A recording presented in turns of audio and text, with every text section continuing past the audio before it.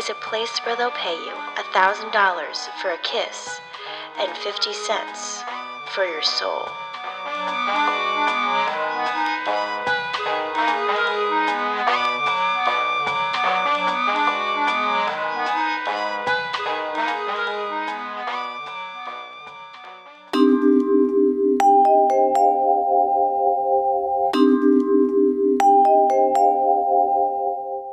Welcome to Hollyweird, a podcast about celebrity deaths and the strange events in Tinseltown and beyond.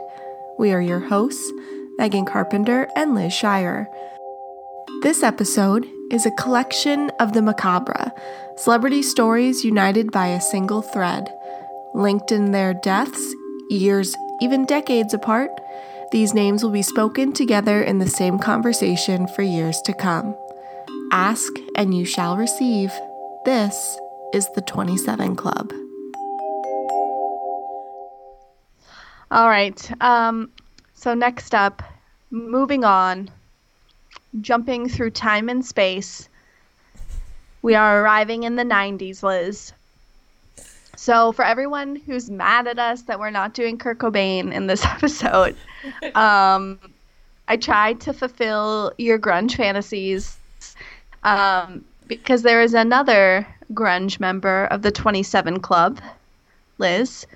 This next person we are talking about is Kristen Pfaff. Kristen Pfaff was an American musician best known as the bassist for the alt-rock band Hole, fronted by Courtney Love.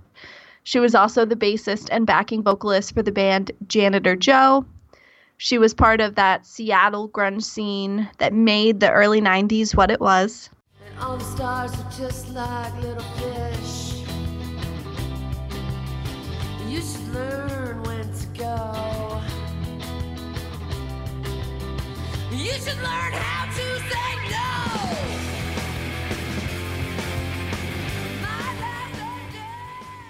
On June 16th, 1994, she was found dead in her Seattle apartment in the bathtub by a friend with whom she was planning to travel with that day. Her cause of death was an obvious opioid overdose, as syringes and other paraphernalia were found on the floor near her body. Liz, I'm very excited to talk to you about Kristen Pfaff because you are a big Hole fan and a big Courtney Love stan. So, had you heard of Kristen Pfaff and like what did you know about her coming into this episode? Not too much. I do remember distinctly from that Courtney Love Behind the Music that we shouted out in the Kurt episode, which is wild. Like, if you guys have time, you gotta watch it because it's peak Courtney. But she was of course she tells this like dramatic story about how she was like doing something and someone gave her a call and she was like, so-and-so, I have to go. My fucking bassist just overdosed and died. Hangs up the phone. I'm like, oh, all right. Like, typical. That's one way to put it. But, I mean, like you said, there really isn't that much known about her. She, like, didn't necessarily do any on-camera interviews. Kind of in the same way, from a whole perspective, Courtney talks a lot about Eric Erlandson, and how he paid for her nose job in the beginning of Hole. But besides that, there really isn't all that much about Kristen, just that she was in Hole. Yeah, so just to like put this to timeline, June 1994 is when she passed. So this was right around when Hole's second album, Live Through This, came out. Masterpiece. But so she was only with them for their first album release. And the band has since changed lineup, in the years following. So I guess like her stint with them was relatively brief. But also her death came only 2 months after the suicide of Kurt Cobain. So I feel like she may have gotten overshadowed because her death was so close in time to Kurt's, if that makes sense. Mm-hmm. So Kristen, though, was a very talented musician. She was classically trained in piano and cello as a child, and she actually only learned to play bass at age 21. So she hadn't been playing it for too long before joining Hole. She was part of a band called Janitor Joe in the early 90s, and it was during a Janitor Joe show in California that Courtney Love and Eric Erlandson found her. They were actually scouting for female bassists, and she initially declined their offer, but after much persistence, Pfaff moved from Minnesota, where she was living and where Janitor Joe is based, to Seattle to work on the Live Through This album. So they poached her. Interesting that they were specifically looking for a female bassist. I feel like Courtney Love had a statement to make. In her feminist kinder whore, as you put it. Like it was an aesthetic, and I think she had a very clear vision of what that aesthetic was. And Kristen probably was a very nice puzzle piece into that. Is how I look at it. Great analogy. Kristen began to more than dabble in drug use while she was in Seattle. She was part of the Inner Circle. Can I pause you? Who's part of the Inner Circle? So I would say Nirvana and Hole. I don't know, like Courtney and Kurt and their entourage. Whomever that was made of. I feel like when I think Seattle in the 90s, that's who I think of. Yeah, and like their dealers. Correct. And honestly, like, I feel like, and we'll talk about this a little bit, but just jumping ahead, like, I feel like Kristen could be like a real case study in anatomy of a user. Like, did she become a user because she was in a city that was foreign to her, with only a select group of people whom she kind of was close to? Like, was she lonely, and did that contribute to her habit? Definitely a possibility. Yeah. And I feel like not quite enough was known about what she was like back in Minnesota to say, did she bring a habit with her, or did a habit form in Seattle? But I think it's really interesting to ponder. Okay, so she's been in Seattle for a year, living that lifestyle, and she's like, I gotta go back to Minnesota. So she just left, and she actually did rehab, but she left and went back to Minnesota, and she only returned to She only returned to Seattle twice thereafter, once for Kurt's funeral and the second time to get the rest of her stuff. And it was during that second trip that she OD'd and died in Seattle. Wow. Oh my gosh. I know. So I feel like that city doesn't do her any favors. But also, like, if she had just done rehab, like in Minnesota, I don't know if it was in Minnesota, but like around the time that she moved to Minnesota, like, what is it about Seattle that made her prone to relapse? Just, oh. Well, or as we know, like from the Corey episode, when somebody has been using drugs, they are clean, go to rehab, or have significant clean time. And if they relapse and go back to the amount that they were using before, when their tolerance is so much lower, you definitely see overdoses happen then. That's a really good point, yeah. So a little bit about her personal life. So Kristen Pfaff and Eric Erlandson, also of Hole, were in a relationship of about a year at the time of her death. Oh. He commented, and this is a quote, "I admit I made some stupid mistakes with some people, and people are dead because of my stupid mistakes." Mm-hmm. That's what I want to say, and I want to use that so... I know how to read. That's what I want to say, and I want to use that so that other people don't make the same mistakes that I made, and other people start understanding. I get emotional about this. We've all lost people. End quote. So before I drop a little bit of knowledge further down the line, just taking that quote at face value, knowing that he was her boyfriend of about a year, I would say that he feels some sort of guilt in association with her death. Would you agree? Yeah, definitely. Yeah, so yeah, I mean, this is all speculation, but like, I feel like just connecting the dotted lines would be he may have been a part of introducing her to the lifestyle that ended up taking her life. This is the knowledge that I'm dropping. He was the last person to see her alive. Oh. So, at her apartment, assumably the night before her death.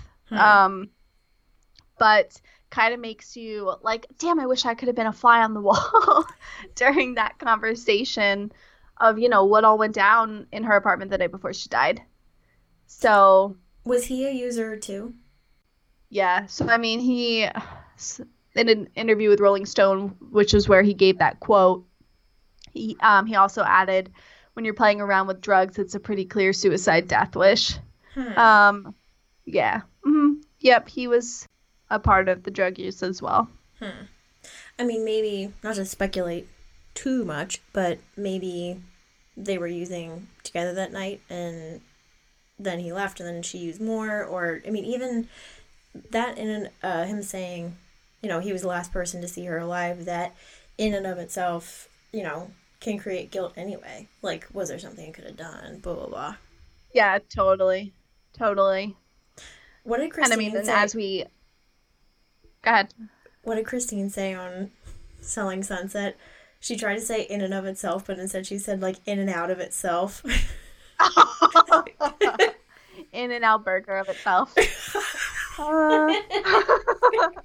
Burgers and Botox. I'm so sorry. ADHD brain, continue.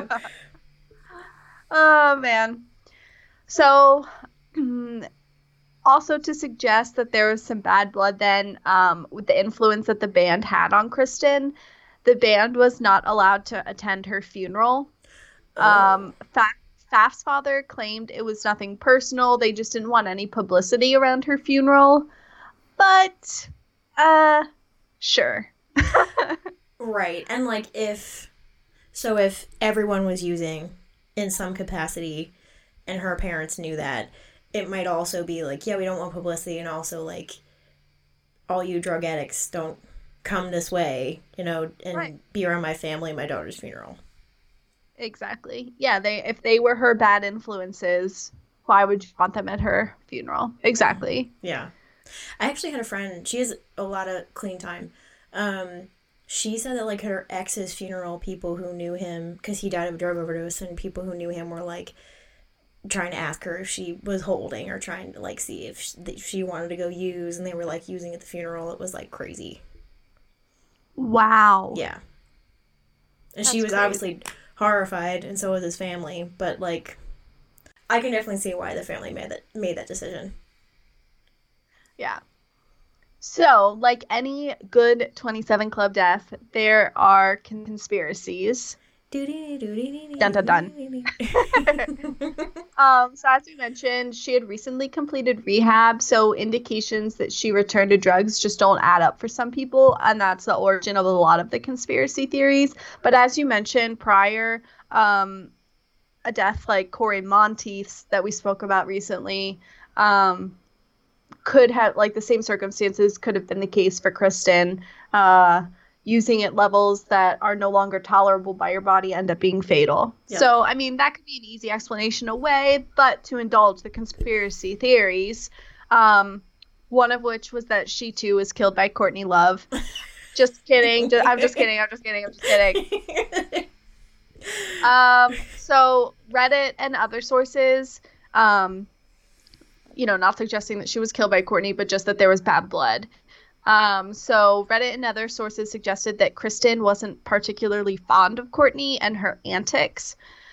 Courtney continually accused Kristen of having an affair with Kurt, which I would believe would be uncomfortable working environment. This is a toxic work environment. Kristen was known to keep a daily journal, and people are very interested in the contents of that journal.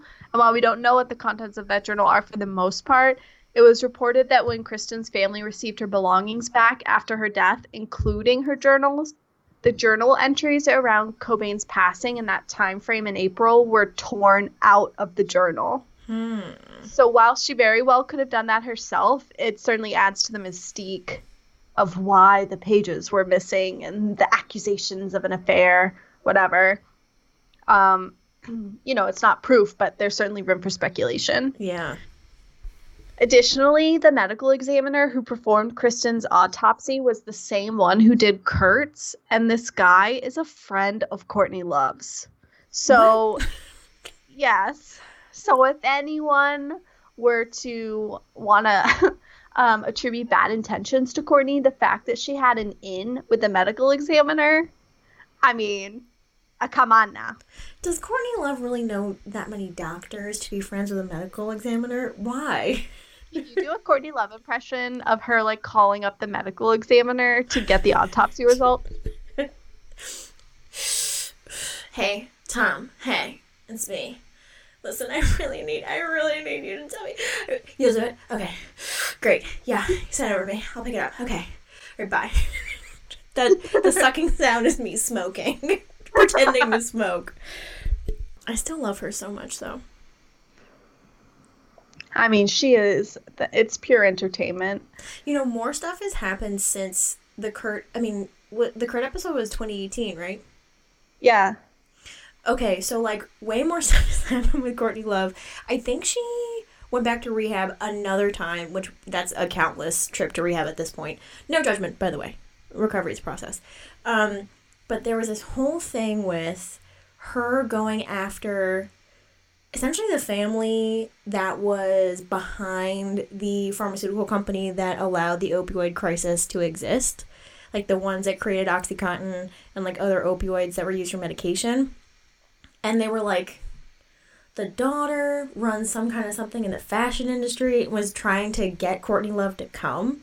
And she's posting these conversations in the back and forth with her team and this famous person's team, and she's it's never going to be enough money, I'll never do it, I'll never support someone who supports opioid usage, blah, blah, blah, blah, all this, which, from a moral standpoint, actually support Courtney's move, but she's, virtue signaling to, all of the world that, look what I'm doing, I'm, fighting against Big Pharma in this weird way by saying I'm not going to go to some kind of fashion event.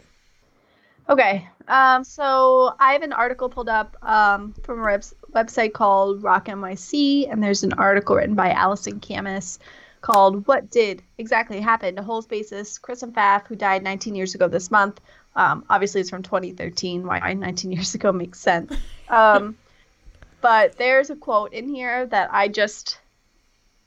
if it's true, it is fucking nuts. So, quotes from Love to Pfaff, such as, "You fuck my guitar player, constantly make eyes at my husband, and now you're telling me how to sing? Just don't fuck with me because you'll regret it forever."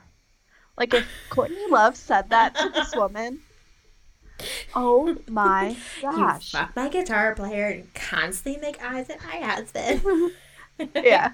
And you can hear it. That's the worst part. You can hear it. Yes. Well, she can't self-edit. Yeah. Courtney's scary. If I take a hike, she'll make me look bad or do something to make my life miserable. Yeah. So, I mean, if it's true in any capacity that these women had a toxic relationship with each other, so the only friend she doesn't fucking like. And then she's in a city that is not her home. I just feel the circumstances are, not great for someone who might have a little bit of a problem with drugs that turns into a lot of it of a problem. Yeah. Yeah, super vulnerable place to be in. Absolutely. Yeah, that's a really good adjective to describe her whole situation, vulnerable. And for something who's a fucking rock and roll star, yeah. She's vulnerable, and it's an interesting kind of way to flip it and look at it. So this is a Kristen Pfaff quote that I kind of wanted to end with because it shook me when I read it. And it's, quote, "All of my life I wanted to be something. I guess now that I am, I don't want to be." Kind of sad and kind of dark when you realize that once she hit it big, she died. And then just like my own personal anecdote, she's got to be one of Courtney Love's 5 people you meet in heaven, right? Can you first explain the concept of 5 people you meet in heaven to me? Yeah, did you ever read the book The 5 People You Meet in Heaven by Mitch Albom? Oh, okay. No, I didn't, but like lots of people talked about it when it came out. But So basically, like when you die, as you're traveling to heaven, you encounter 5 people who, whether you know it or not, like had a huge impact on your life, or you had a huge impact on their life, and you learn why. So like each person like comes with a lesson. So I can just picture like her like tapping her fingers like on a desk when Courtney like trails up through. She's like, "Yo, bitch, let's talk." And I'd like to be a fly on the wall for that conversation also. Oh my god, yeah. Wait, so I feel like I'm so sorry. Just more clarification on the 5 people you meet in heaven. Is it fictional? Yes, it's fictional. What do you mean? Just wondering. No, like someone died and then resurrected, and then they were like, "Shit, I know what happened." Let me write this book and send it to Simon and Schuster. Yeah, no, it's fictional. It's actually like really sweet and tender and heartwarming. In case anyone needs a break from like the freaking misery that we talk about on this podcast. This one interests me because she was a part of the Seattle grunge scene, a member of the 27 Club, but absolutely overshadowed by the death of Kurt Cobain, and also just the brightness that is Courtney Love. So I didn't want her story to go unacknowledged, which is why I added her to this group today. Amazing choice. Insert whole song here. Slut, kiss, girls, won't you promise her smack? Is she pretty on the inside? Is she pretty from the back? Moving on through time, arriving at 27 Club of the present.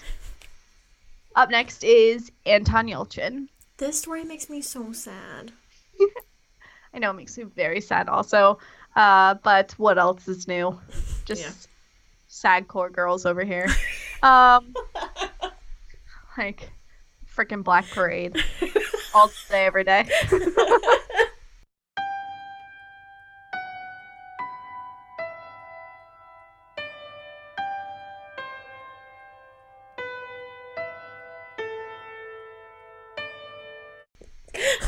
All right. Anton Yelchin was a Russian-American actor best known for his role as Pavel Chekhov in the 2009, 2013, and 2016 Star Trek films. He was born in Leningrad, and his family moved to the U.S. when he was a baby. They were refugees who fled the Soviet Union for a better future for their son, their only child. Mm-hmm. Also, his parents were ice skaters, like very famous ice skaters, which I thought was kind of a cool anecdote. Oh, wow. Anton began acting as a child in the late 90s. So already, like, this is breaking my heart. I know. Because, an only child for 2 parents who fled their home country for a better life. And this is how it ended. On June 19th, 2016, when Yelchin failed to show for a rehearsal the day before, friends stopped by his house to check on him, and he was discovered crushed between his Jeep Grand Cherokee and like a driveway gate post outside of his home. In what was described as a freak accident, Yelchin exited his car to go check on the locked gate, and the vehicle then rolled down the steep inclined driveway, and he was pinned against the pillar and where the security fence met the pillar.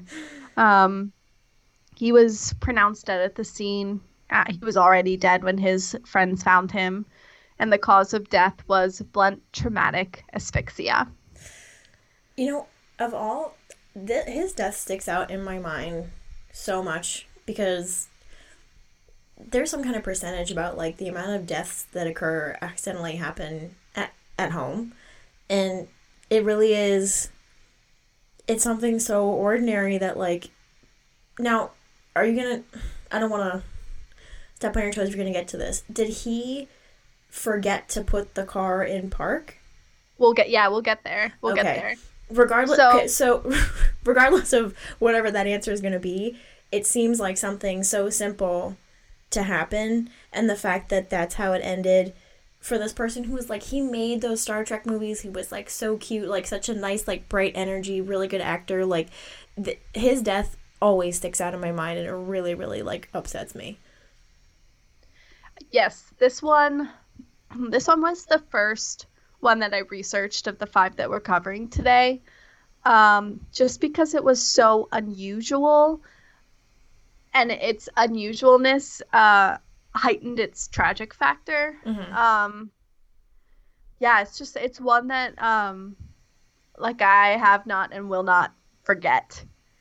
I feel like it's really important to try and paint the imagery of, like, what his driveway setup looks like, because it was really hard for me to envision before I looked at the pictures. So where his driveway meets the road is, like, the tallest elevation part of his property, and then the driveway, as you're driving towards his house, is on an incline. So his, like, house and his property is, like, sunken in from the street. And then the gate is at the bottom of that incline, so, like, closer to his house. Did I accurately describe that? Yes, Does that, like, paint a clear picture? Okay, so, like, a lot of times when you see, like, gates on driveways, it's, like, towards the street, but this was not the case. The gate was closer to his house, and the driveway rose up to meet the street. Mm-hmm. So what happened was, he was leaving the house and pulled through to the gate and parked his car, like, towards the top of the driveway towards the street, and then had to get out and walk back down the driveway towards his house to check the gate, and that's when the car rolled back. So let me actually skip ahead a little bit to answer the question that you brought up. So the Jeep. Fiat Chrysler is responsible for the manufacturing of the Jeep Grand Cherokee, and they were aware of the high roll weight on the 2014 and 2015 models, which his was a 2015 model. And it was the gear shift design. It made it difficult for the driver to determine if the car was still in park or in gear.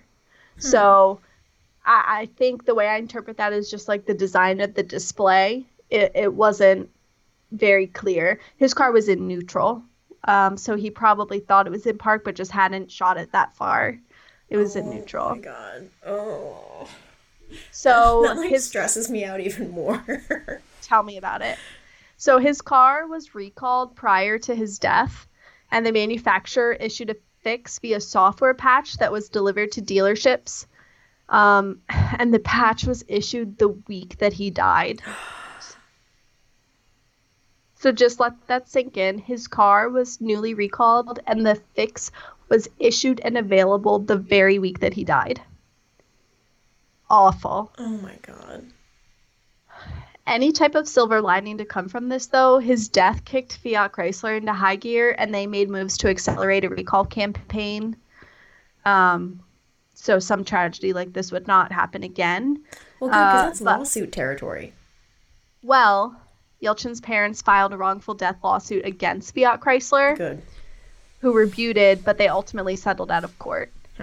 So, like, just honestly fucking awful.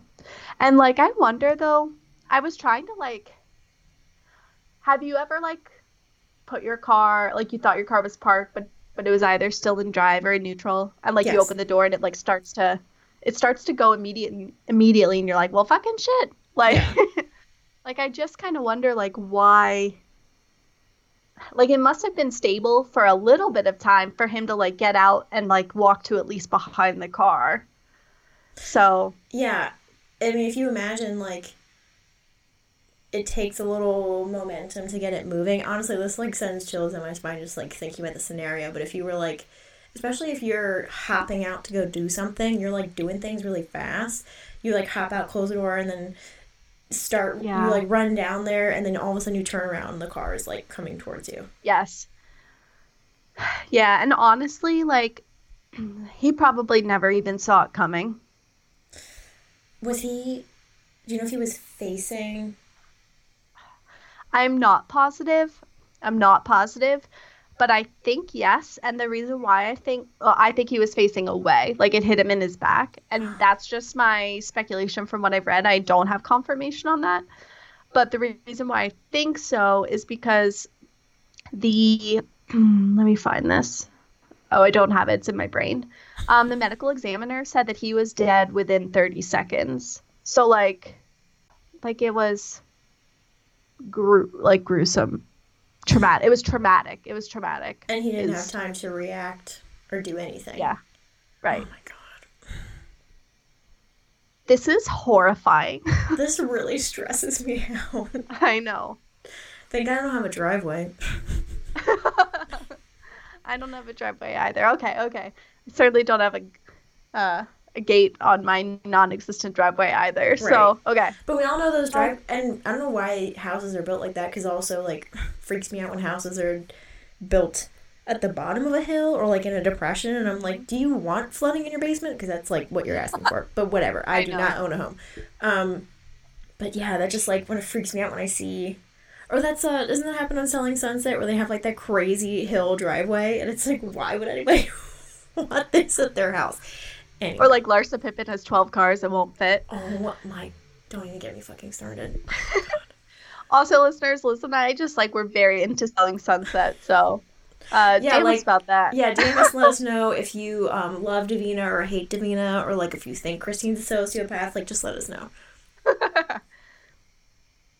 Okay, so this happened in June 2016.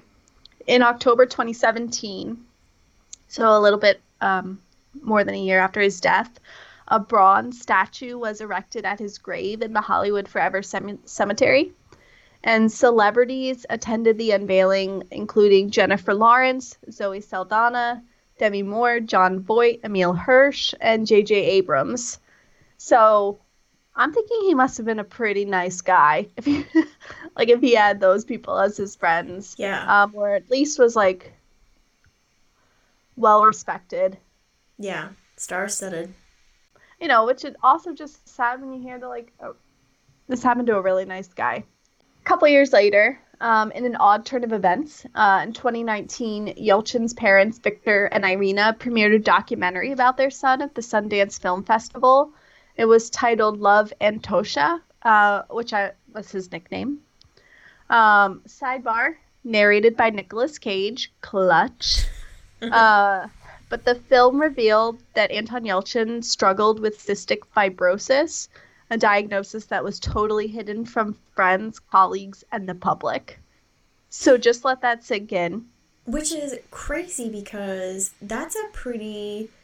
I mean, it first of all, not like any illness is sadder than another illness, but you're usually diagnosed in childhood.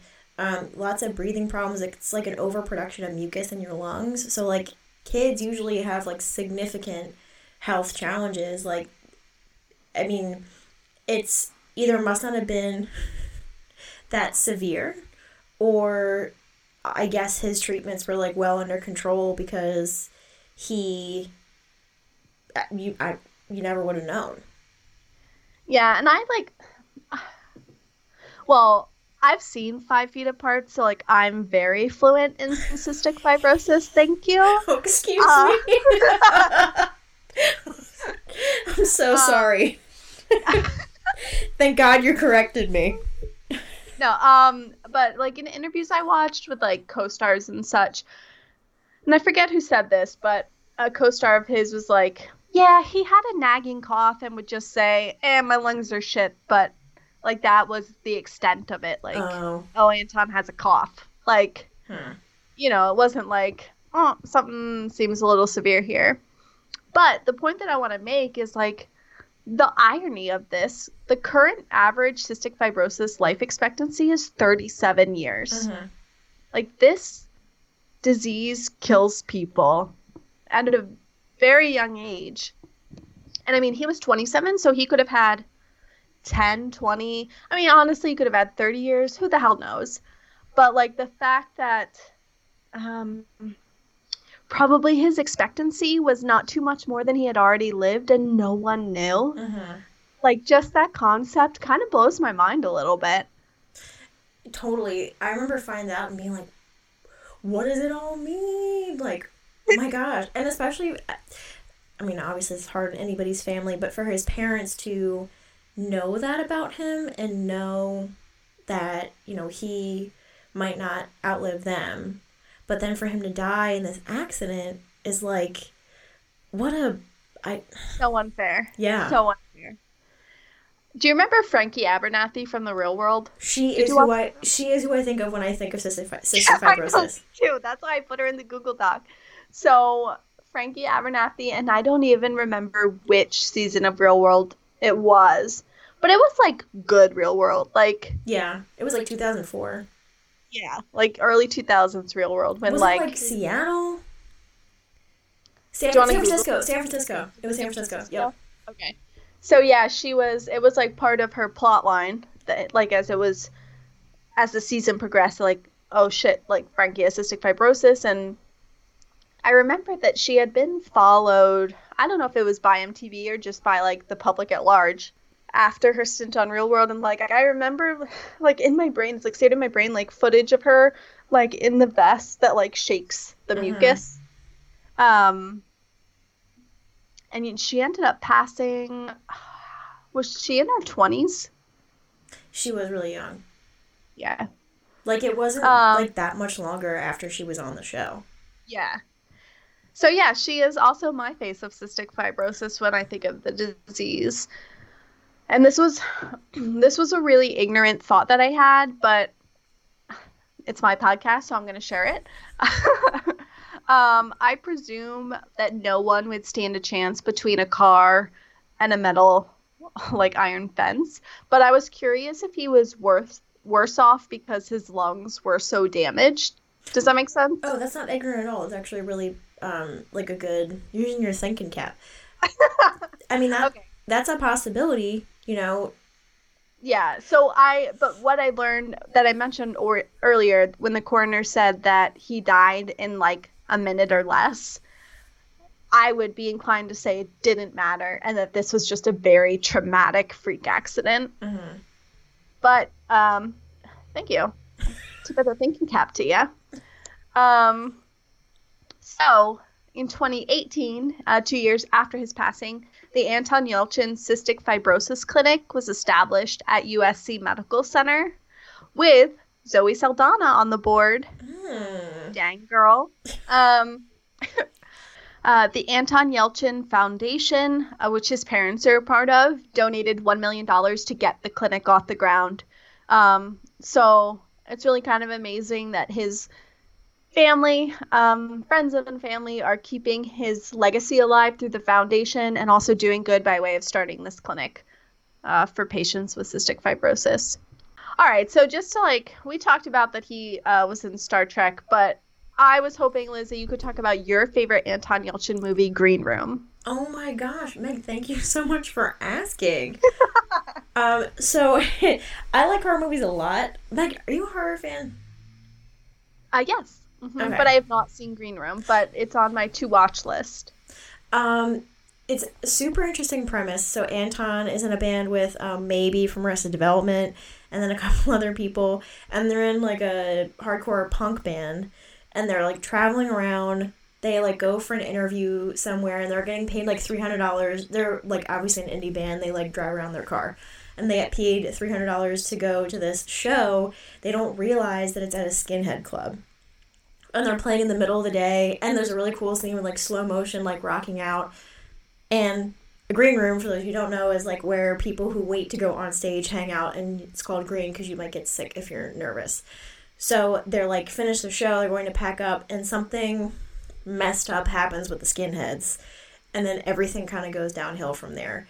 and it's like, whoa, whoa, whoa, whoa, whoa. It's like extremely gruesome and violent, and like just a real like how things can take a left turn into shit show territory. I actually didn't get a chance to finish it, but I got into some of the pretty gruesome parts. Listen, it's my ADHD, I got a lot to do. I was doing something else, but it's pretty gruesome. So if you would like a film like that, give it a watch. If you are squeamish, I would skip it. But it's very, like, good, suspenseful, anxiety-inducing, down with skinheads, you know, kind of movie. This is why we're a good pairing, because now I will talk about my favorite Anton Yelchin movie, Depress Fest Like Crazy. Have you ever seen this movie? No. Oh, you haven't? Okay, great. So it stars Anton Yelchin, and I was about to say Felicity Huffman, but it's definitely Felicity Jones. Those are two very different women. Yes. So Felicity Jones plays an English student studying abroad in the U.S., where she meets Anton Yelchin at school, and the two of them fall in love, and they have like a really crazy, romanticized, like obsessive relationship, and then her green card runs out, and she does what any dumb ass person in love does, and outstays her welcome. So then they enjoy a little bit more time together until she like gets like freaking deported, and then it's like they are bicontinental. Is that the right? Sure. He's in America and she's in Europe, and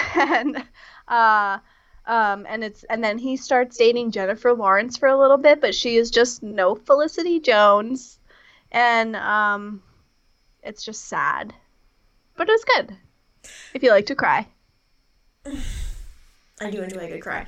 Now, when you were saying she does what dumb people do, I thought you were going to say that they were going to get green card married. Oh. 90 Day Fiancé style.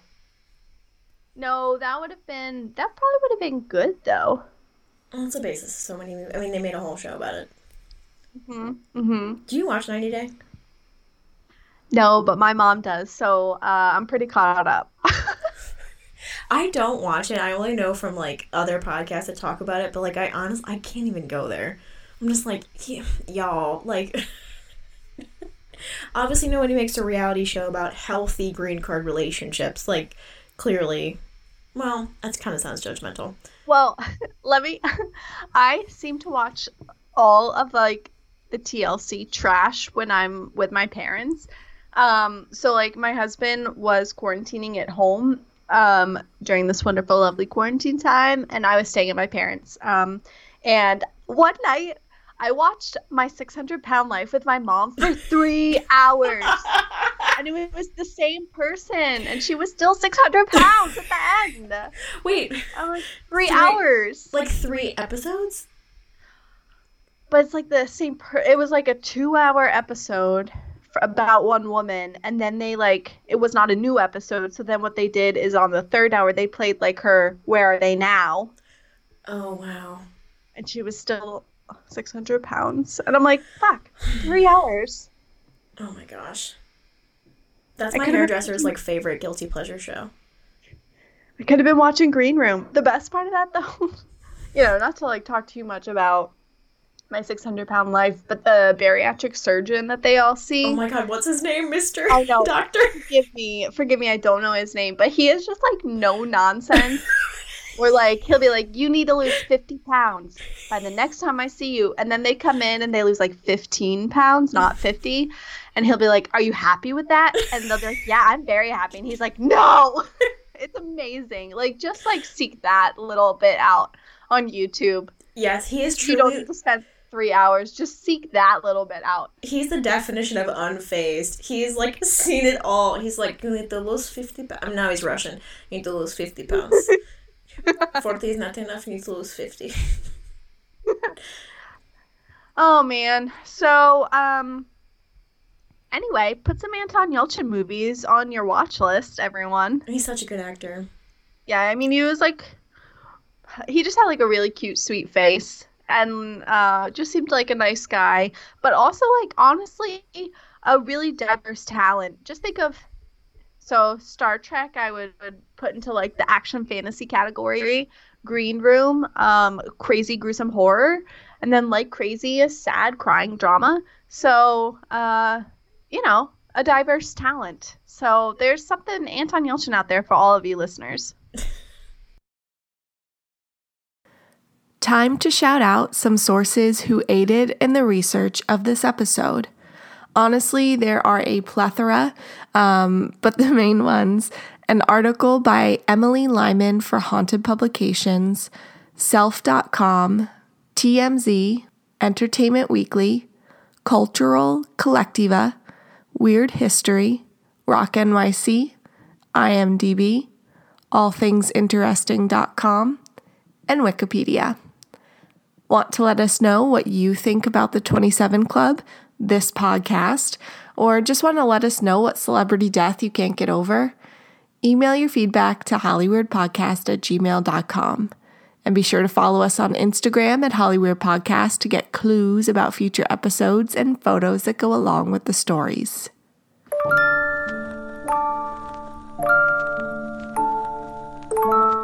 Thank you for listening to this episode of Hollyweird. You can also follow us on Facebook and Twitter. And please join us next time when, oh, you think we forgot, didn't you? Next episode, we go back to black.